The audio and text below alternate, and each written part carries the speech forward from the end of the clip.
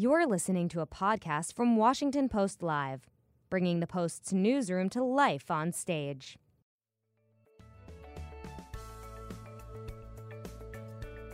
On this year's International Women's Day, March 8th, 2018, Christine Lagarde, the managing director of the International Monetary Fund, sat down for a wide-ranging interview with Washington Post opinion writer Catherine Rampell.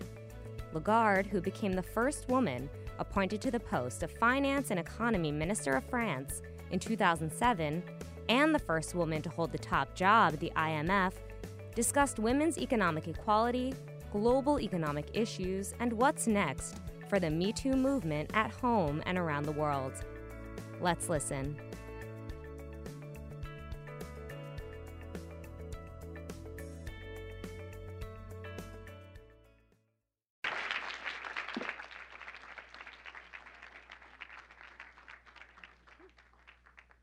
Pretty. Thank you, everyone, for joining us on International Women's Day. I'm very excited to be having this conversation with Madame Lagarde and with all of you. I understand that several embassies are represented here, and we have others from government, from the business community, and all sorts of walks of life. So this is a wonderful opportunity, and I'm so glad you could join us. I am Catherine Rampell. I should have said that first. I'm an opinion columnist at the Washington Post.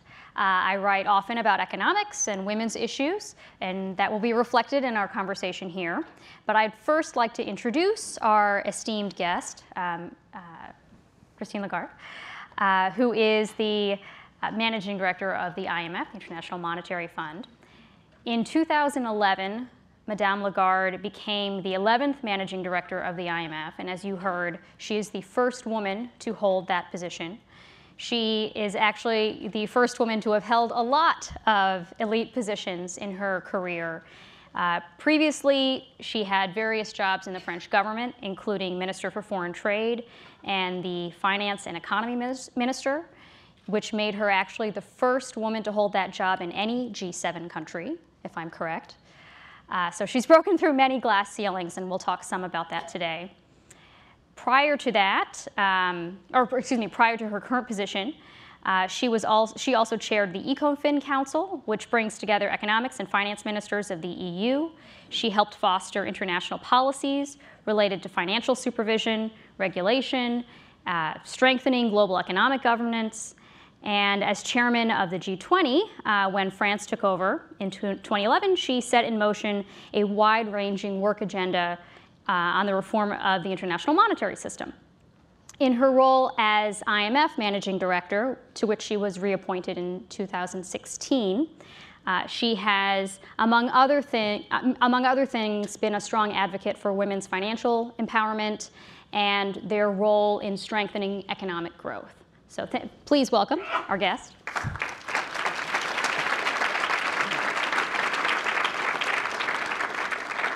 And I also want to let all of you know who are in the room and who are watching online, I imagine there are some of you, hi Mom and Dad, that you can tweet questions to Madame Lagarde using the hashtag #PostLive.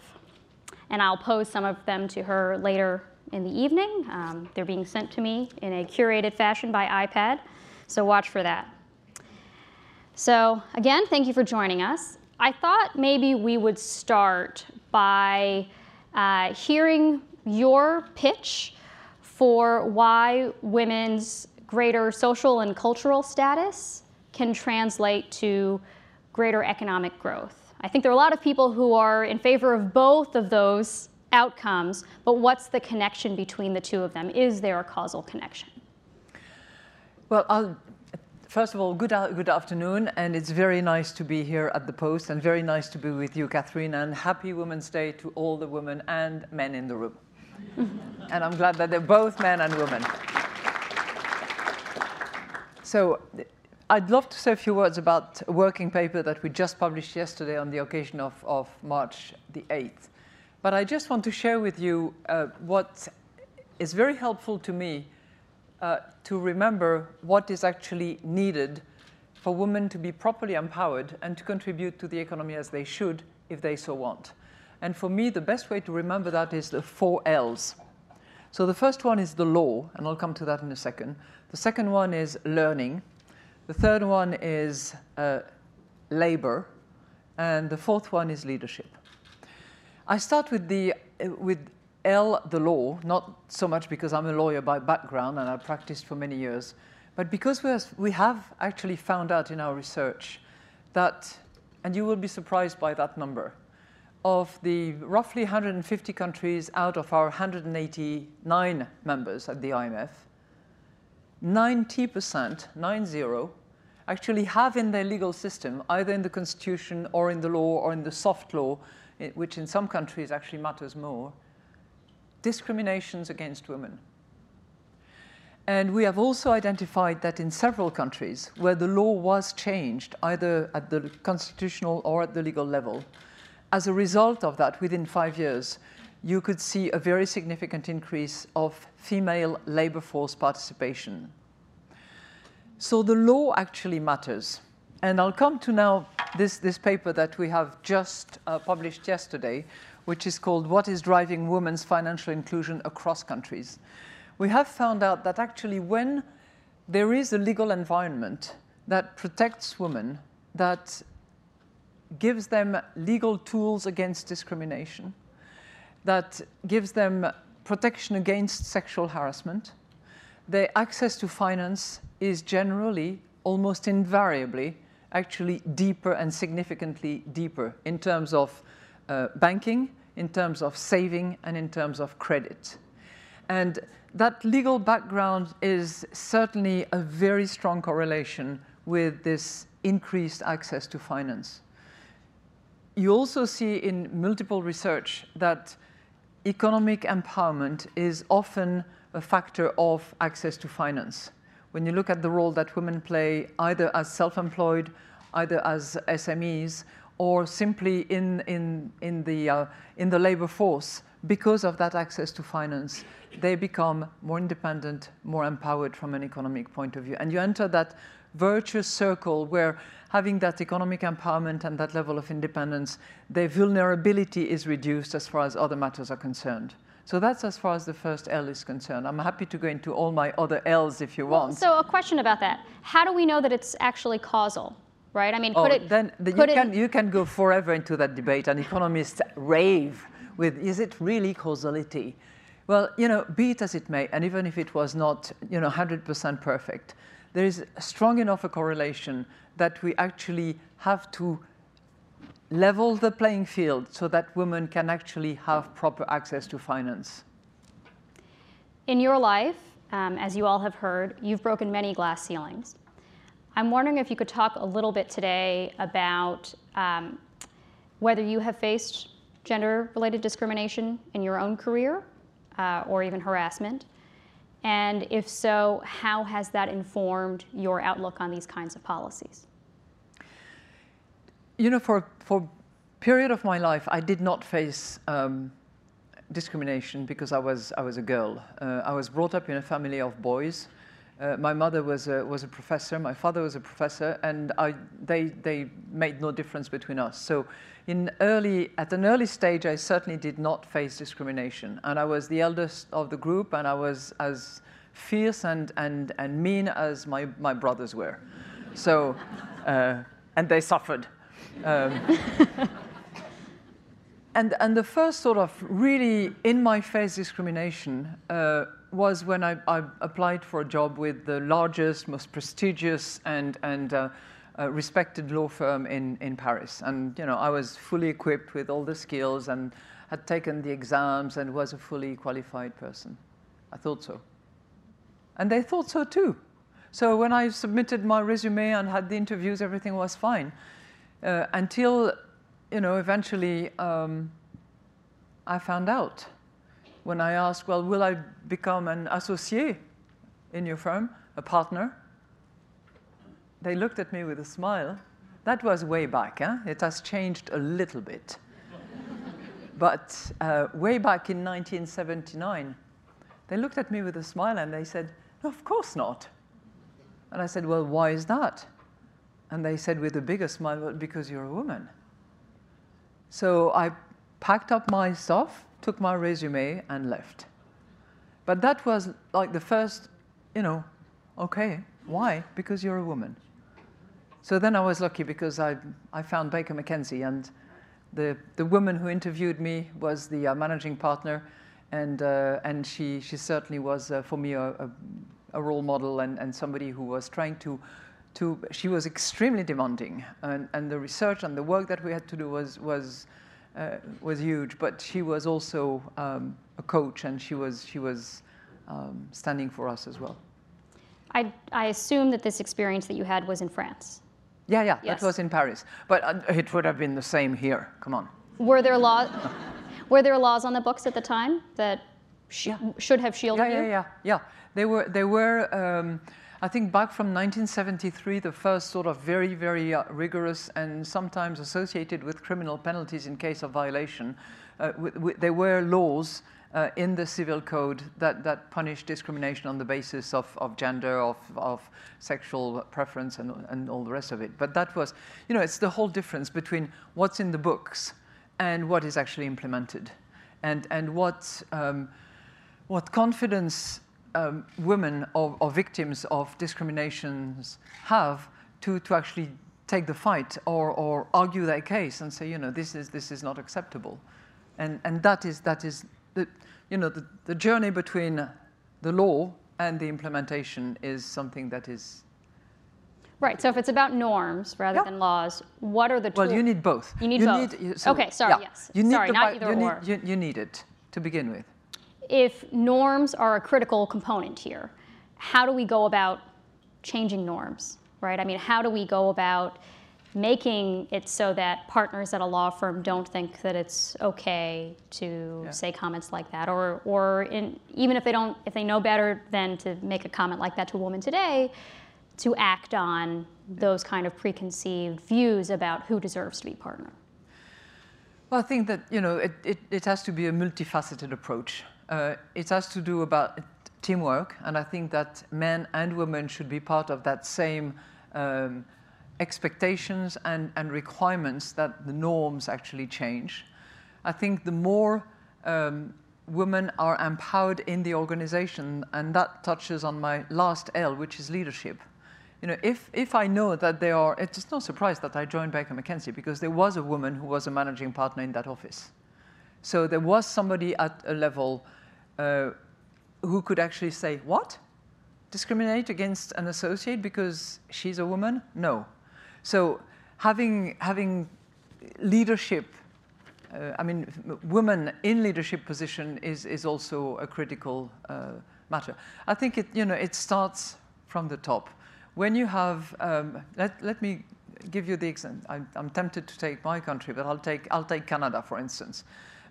In Canada, Justin Trudeau has determined that he was a feminist and that he was going to have 50% female cabinet, that he was going to push these issues, that they were going to apply gender budgeting in their fiscal process. When it happens in that way, then discrimination in the norms is just not appropriate, not tolerated, not accepted. And it empowers and it equips those who feel that they're the victims of it to say, well, wait a minute, at that level it's not permitted. Why would it be permitted in the shop or in the office or somewhere else? And to what extent do you perceive that more popular campaigns like the Me Too campaign, and I understand that there's something comparable in France, Out Your Pig, which I love right. that. Balance ton porc. Thank you. To what extent do you think that those kinds of bottom-up campaigns might be affecting norms? Could they affect norms? I think they can. I think they do, and I think the whole challenge is to not let them sort of go to sleep, and to use them to actually transform that emotion, that passion, that anger, that solidarity, because many men participated in those campaigns as well, into action, into practice, into what is actually the day-to-day life. But yes, I think it is certainly an important phenomenon, and it raises the level of awareness, It brings people to actually question their behavior. And, you know, it can take so many forms. I've always grown up and practiced in international environments. Baker McKenzie was vastly international. The IMF includes more than 150 different nationalities in the staff. And there is the sort of blatant, obvious sexual harassment case. There is the bullying at work. But there are more subtle things, which are sometimes totally unconscious, and which have to do with cultural differences. If I'm, I mean, I know it's a bit stereotyped what I'm going to say, but if I am a Japanese person, a Japanese woman, I regard this space as my private space, and one that you should not enter, and that certainly a big alpha male should not enter. Now, there are some male from various jurisdictions that do not have that perception of the private space, and who can come very close and talk to you very close. That is regarded as some form of harassment at the workplace by that Japanese person. And you know, no offense to Japan, and everybody has their right to define their space. But it can take multiple forms, and we have to be attentive to all these multiple forms of harassment and non-respect for the person. In terms of the Me Too movement, it has been criticized, or it has been characterized at the very least, as being predominantly effective in white-collar industries and in wealthier countries. What might be done for women in emerging markets, or for that matter, women in lower income positions in rich countries? I mean, given that they do seem to have been left out, at least of the conversation here, and I would imagine the conversation in lots of other places as well. You're right, because it's you know, Me Too in a way is scratching the surface. And when you look at, and it's bad, it's, you know, I'm not suggesting that it's trivial and not important. It is, and it's vitally important for some people who have suffered as a result. But when I say scratching the surface, it's because, you know, you can think of the violence against women, and you were talking about emerging countries. I think the low-income countries are even those that are where women are most victims of violence, and there are still to this day countries where there is no conflict, and yet where violence against women is part of the day-to-day life and is regarded as normal. You talk about the beating, you talk about the sexual mutilations, you talk about the determined abortion when the child is female. So all that is there, and you know, we are not talking a lot about it. Certainly the Me Too campaign was not about that at all. So then what would be positive steps towards making those kinds of changes? It's activism, it's as much awareness as is possible, and it's naming, shaming, but also trying to understand why that is, and where it is rooted, and where it is coming from. You know, I travel to many countries which are members of the organization, and there is no single country that I visit where I don't sit with a group of women of all horizons, all professions, to try to understand. And I don't do much talking as I do now. I sit and I listen to what they have to say, and where are problems coming from based on their understanding of their society, their culture, their history. And sometimes you know, I certainly hear things that I will not ever hear when I talk to the authorities, to the finance ministers, the leaders, and the central bank governors. But the underlying violence that exists in some societies is just, you know, flabbergasting and horrifying in some cases. But in quite a few instances, it has been internalized by the women themselves. And I will not mention the country, but not long ago I was visiting one where a very high-ranking woman, actually, was explaining to me that if she did not get a good beating now and again, she felt that she was not loved. And I was like, you know, how can you say that? And she said, well, I was brought up like that. And my mother would treat me that way, and that was the way I perceived her her affection towards me, and it endures. So you have to get to the bottom of where it's coming from, why, and understand what can actually address that. Is it education at an early age? Is it being more independent financially? Is it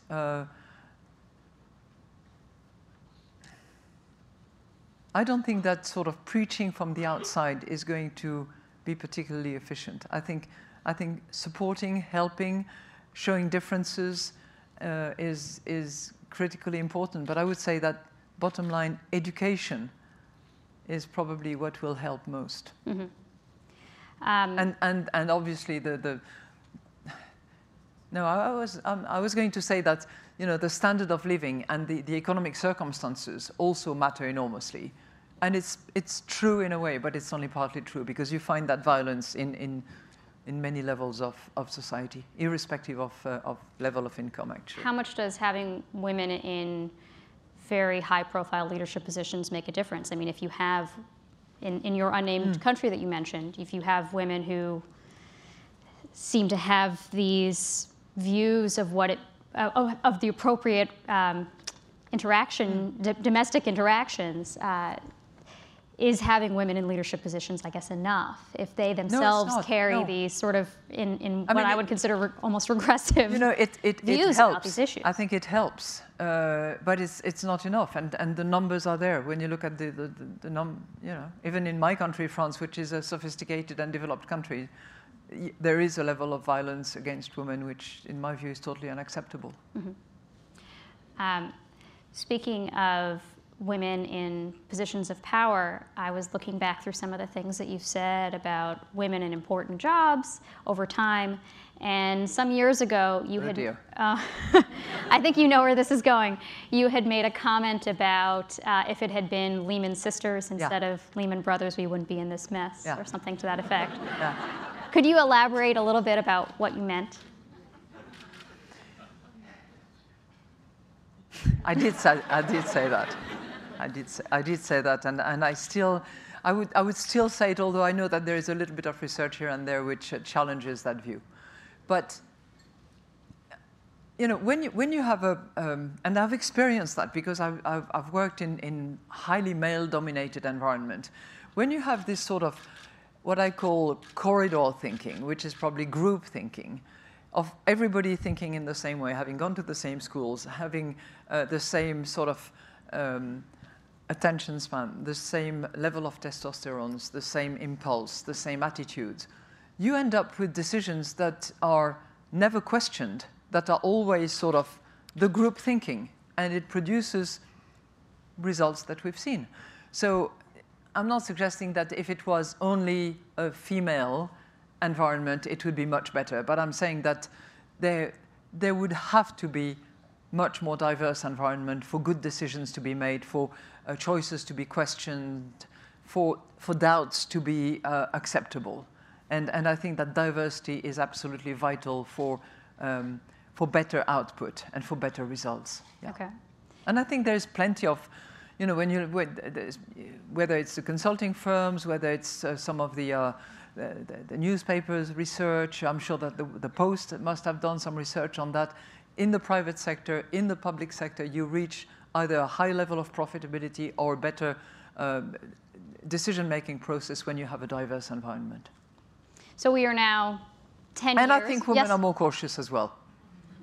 More cautious? More cautious in general. And I know this is disputed and you have some psychologists writing against it in a way, but I'm convinced, and I think there is also research to show that when you compare the trading pattern of a woman trader and the trading pattern of a man trader, the level of rotation is lower in the female trading portfolio, and the outcome at the end of the day in sort of regular time is probably a little bit lower, but in times of crisis is much higher. Mm-hmm. So you have to balance out and edge your bets and have both men and women.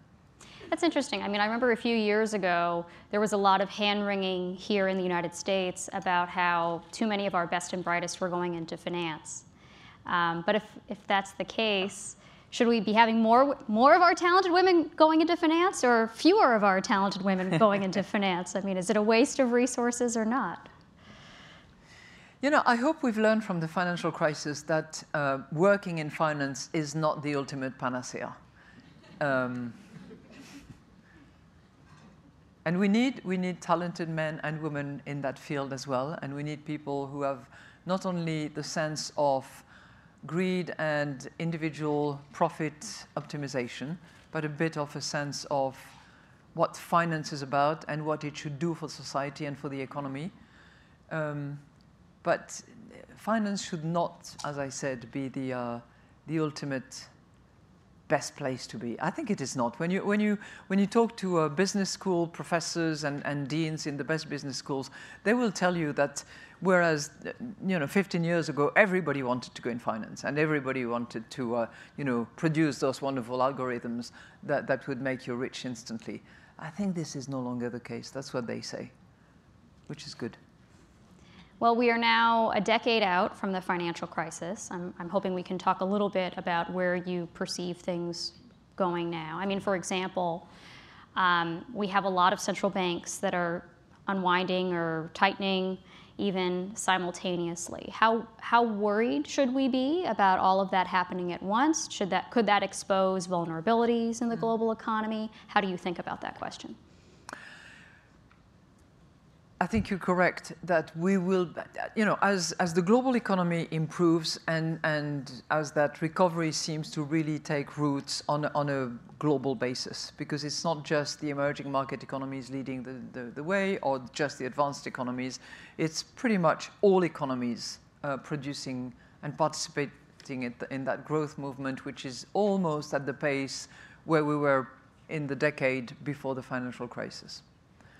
And it is because of that, good situation that gradually central banks are going to begin tightening monetary policy, have or are in the process or will be stopping their purchase of financial bonds of different categories, and will gradually also begin raising interest rates. So it's because of a good set of circumstances that they move in that direction. So that's number one. Number two, I don't think that they're going to be totally synchronized. And we've seen the Fed raise interest rates already 4 times since January a year ago. The ECB is still buying and certainly has not begun raising interest rates. But they did drop their easing bias language today. Yeah. But but they're still buying nonetheless. Huh? I don't want to overinterpret what Mario Draghi said, but it's simply an indication that there is a term to that sort of quantitative easing policy that has been adopted for a few years now, but they're still doing it. The UK has just begun raising interest rate once, and Japan is still, with very, very low interest rates and still buying significant amount of assets on the markets. So it's not synchronized, and I think that's good, because if there was perfect synchronicity, that could expose serious vulnerabilities around. Now, clearly what will happen as a result of that very likely monetary tightening initiated in the United States and probably to be followed through in the UK, then in the euro area and possibly later in Japan, is that financing costs will rise. And those countries and those corporates that around the world have consumed a lot of borrowing because borrowing was so cheap, will be facing a debt service, will be facing a financing situation that is harder. So for those that are weak, that do not have buffers, that are zombie corporates, and there are some in some places around the world, it will be tough. Yeah. Is it the Warren Buffett analogy with when the flows is out, then those without swimming costume are in trouble? Right. We might have a bit of that. What about other possible risks on the horizon? We have the threat of a trade war now. How worried should we be about that in the United States and in other advanced economies and in poorer economies that maybe won't have swimming costumes, you know, if they're faced with a shock like a major trade war? Well, I would say first that trade has been historically and is now one of the critical engine for growth. And it took us almost a decade to turn the situation around, to be back at a stage where, you know, about 120 out of 180 countries are driving that recovery process. And my hope is that trade can continue to be that engine of growth going forward, particularly given the fact that the current growth that we see at the moment is largely fueled by a combination of trade and investment. And they go together. It's not as if you could say, okay, well, I'll switch off the trade engine and I'll pump up a bit the investment engine. They go hand in hand. So I hope that that trade engine can continue to work if we hope to keep that recovery, which itself is creating the jobs, which is increasing the living and the income of many people around the world. My hope is that the arguments that have been made here and there can be sorted out promptly, can be sorted out cooperatively, and that we do not go into a tit for tat and escalation of those tit for tats. Because in trade wars, we've seen it historically, there is no winner. So those are your hopes. Yeah. Well, what can I do?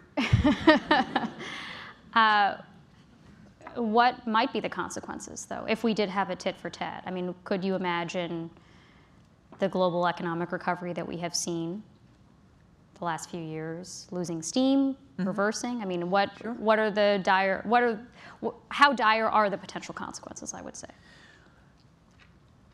Well, you cannot just look at one country in isolation, because if you do, well, it's in and of itself, and if it's a tit only, not tit for tat, and so on and so forth, it's probably not a major. It probably doesn't have a major impact. I think net, it's losing job. It's probably a teeny tiny potential risk in the growth, but the risk of that trigger is that it does produce the tat, and that tat then entails a tit, which itself produces a tat, and so on and so forth. And it is that escalation that is in and of itself dangerous for the impact that it has on all those economies, and furthermore, for the impact that it has on confidence. And confidence is a super precious good that builds over time and that can be destroyed very quickly. If the perception of investors around the world is that this is uncertain, you never know where the tariffs are going to go, how high, how low, against whom, on what basis, with what scope, with what exceptions, then you sort of step back and you don't invest, you wait. And that confidence impact could be significant. So it's the combination of all that which can be triggered by something which in and of itself is not going to be of massive impact for the entire global economy. Also in the years following Lehman and the financial crisis and contagion throughout the world, we did see a greater effort amongst lots of different countries, lots of different regulatory systems to coordinate on financial regulation, Basel and through other means. There has been pressure. Or the G20, you know, the London G20 right after the crisis in 2008 was a magnificent collective effort to actually rein in the financial risks. But more recently, particularly here, I don't know as much about the environment elsewhere, there has been pressure to reverse some of those changes that were made, in terms of banking regulation, financial regulation. How big of a concern is that? How much does the IMF pay attention to that? How worried are you about those changes that could be coming, or is it that we went too far and this is we overcorrected and now we're undercorrecting, or whatever the right analogy would be? I mean, how do you think about those kinds of developments? Initially the reason I mentioned London is that in London it sounded so sort of straightforward and simple.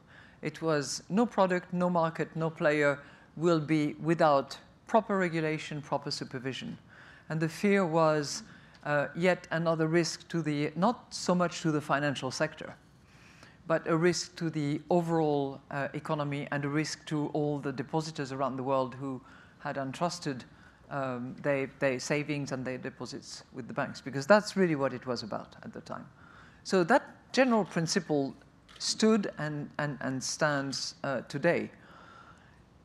It was, I was going to say, that was 10 years ago. And the corrections that were needed in terms of capital ratio, leverage ratio, loss absorption capacity of banks was corrected over time and, fortunately, laboriously. So you had, over the course of time, Basel II, Basel III, Basel III plus, now Basel IV. So there was an element of constant negotiations between those of us who wanted regulation and supervision, the financial sector at large, which was itself segmented between various categories of banks, which were not all necessarily under the same umbrella, but which were initially not resisting at all because they were in such a dire situation that there was no capacity to resist at the time. So we should have moved faster then.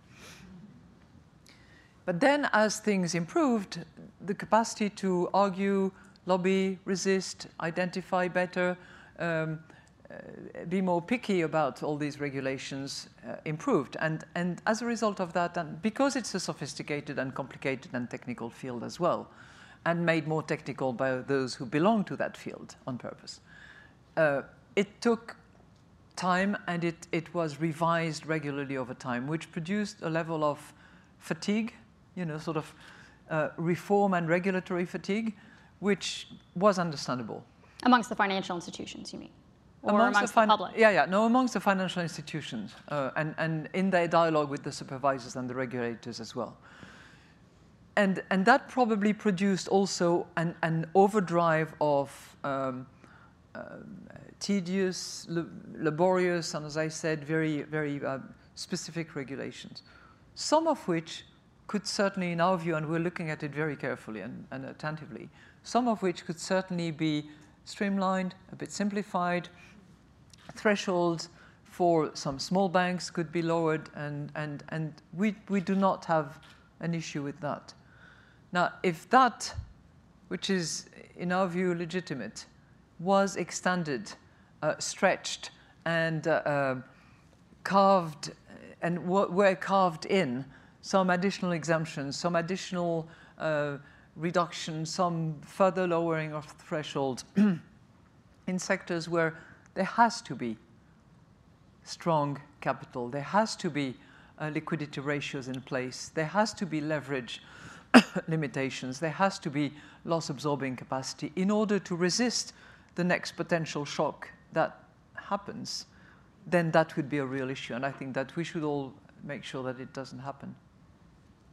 So traditionally, I think a lot of us think of the IMF as being an institution that works with lower and middle income countries, right?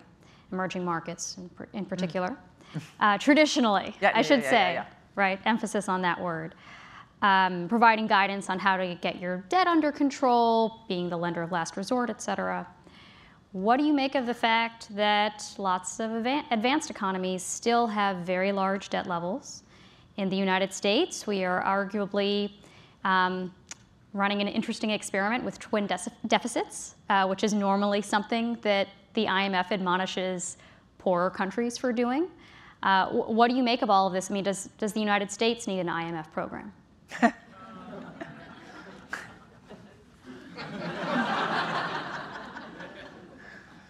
I think our quota would have to be really fat and big in order to help. You know, we do three things. We do what we call surveillance, which is, you know, an annual audit review and in-depth analysis of all economies around the world, the United States included, the UK, France, Germany, Japan, and you name it. And annually, we give our policy recommendations, which countries decide to either follow, be inspired by, or decide to ignore at their peril. So that's one thing. Second thing we do is, and that's massive actually, it's the fastest growing business line, if you will, that we have, and that is capacity development. We provide technical assistance, training, predominantly in low-income countries and in emerging market economies, but also to some advanced economies. Whether it's, you know, improving the debt management system, whether it's public finance management, whether it's banking regulations, we provide that, and we have lots of actually technical and training centers in Africa in particular. And the third activity we have, which is the one that we are most sort of well known for, is providing lending to countries that have massive crisis of balance of payments and that cannot get financing elsewhere. And we provide the international community money. It's a bit like a credit union, the IMF. So we provide international community money, and in consideration for that, the countries commit to improve their public finance, restore their position, and be in a situation where they can finance themselves by normal means. So I'm concerned about the increase of the debt level around the world, because if you look at where it is now, it is higher than where it was prior to 2007. And that includes sovereign and corporate in you know, many corners of the world. It's not specific to the US, it's not specific to Japan, it's not specific to you know, corporates in various countries. It's as a very percent much of across, GDP, you mean? Yeah. And the debt service is fairly low at the moment because, of course, the financing terms have been extremely favorable for the last 5 years. So the debt service is accommodating in a way, which is, you know. But that may change. It may change, and that's where we might have difficulties, yes. Uh-huh. Which is why we are recommending one thing very clearly, very simply. We say, because growth is good, we say it's when the sun is shining, please fix the roof and deal with you. Build buffers, use your fiscal space to actually do the structural reforms that will improve your overall productivity and your capacity to resist. How receptive are advanced economies to that advice? You know, first of all, many of them have incredibly talented economists, and sometimes in some in the case of some countries, many more than we have at the IMF. And the US is one example where clearly the Treasury Department has you know, a number of economists which is largely superior to the US desk that we have at the IMF. But I think they like to at least confront their views. They, I think, respect our analysis. They don't always agree with it. And you know, I found myself with many countries in a position to actually argue with them why we think that this approach, or, you know, combination of fiscal counter-cyclical policy is actually needed for them to rebuild their buffers, and where they say, well, not sure that we should do that now. Mm-hmm. When, you know, I was a finance minister for 4 years. It's very tempting when you have a little bit of surplus, a little bit of fiscal space, to actually say to your colleagues or to the leader or the prime minister, whoever, who is keen to, you know, finance things, whether it's infrastructure, whether it's social programs, it's tempting to say, okay, all right. But sometimes it's not okay. Or sometimes you don't even have the fiscal space. That's true. And you make room. That is true. That is true. We have seen that here, certainly. So, and lastly, we're close to the end, but I wanted to ask you a sort of a more general IMF's role in the world kind of question, a governance question. So the IMF has, in the past, been criticized for lagging behind and representing the global economy, right? Particularly, the criticism has come from China, that China now represents something like 16%, what is it? I wrote it down. 15% of the global economy, but they still have 6% of the IMF vote. So my question is, how do you go about advising and helping shape the global economy if you don't represent it? How do you deal with that challenge? First of all, we try to have as diverse a staff as we can, because the point is completely well taken, and the institution should better represent the membership in terms of contribution to the economy. But I'll come to that in a minute. I think the fact that we have a very, very diverse staff with economists from all corners of the world, and not, a dominant group that would be coming from the advanced economies and a small minority from the rest, I think is an indication that we want all voices, all talents, and all recommendations to actually be produced by that very diverse groups. And I think they recognize that. The fact that on my management committee I have one American, yes, but I also have one Chinese, I have one Japanese, and I have one Brazilian. So that's also an indication of our determination to include as many voices and as representative voices as possible. Now, you referred to the 6% versus the 15%. 6% voice in the organization by way of quota, and 15% contribution to the economy in GDP terms. The IMF is the only institution of all the Bretton Woods institutions and all the other international institutions where we have to, and this is in the articles that were signed by many men, actually, 44 men at the time. I'm not sure that, well, there was a March 8 day in those days, but they clearly ignored it for the purpose of consolidating that group. When it was signed under the auspices of Lord Maynard Keynes and a few others, and Dexter White, of course, they included in the articles wording to the effect that every 5 years we have to revisit, and every 5 years we have to adjust on the basis of numbers, and we have to adjust the formula in order to better represent. So it's never an easy task. I've gone through one cycle. I'm now beginning another cycle. It's highly disputed. Some people are very keen to keep their prerogatives. The US, which was clearly in a very strong position in 1944, has negotiated to have a veto right in the institution. So any decision that requires an 85% majority will only pass if the US is in agreement with it. And of course, when you have enjoyed that kind of position and prerogative, it's not easy to concede and to give up power. to give up some of your power. Yeah. Mm-hmm. Well, that's unfortunately all the time that we have for this evening. Thank you very much, Madame Lagarde, for joining us. And if you'd like to watch video clips of any of this online or highlights from the interview, you can go to WashingtonPostLive.com. And thanks to everyone in the audience today, as well as those online, for watching.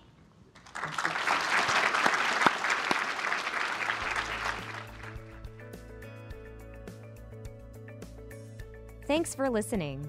To hear more interviews from this series and other Washington Post Live programs, visit us at WashingtonPostLive.com.